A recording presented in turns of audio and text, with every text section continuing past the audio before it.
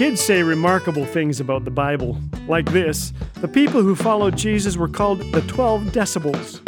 Moses led the Hebrews to the Red Sea where they made unleavened bread. That's bread made without any ingredients. The fifth commandment is to humor thy father and mother.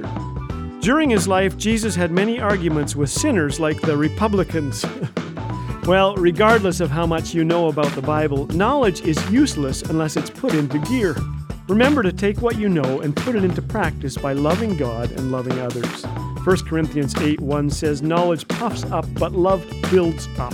Or as one little guy said, Jesus gave us the golden rule, which says to do one to others before they do one to you. This is Laugh Again with Phil Callaway. If you'd like to hear the regular daily program or discover all things Laugh Again, visit us at laughagain.ca. Laugh Again, truth bringing laughter to life.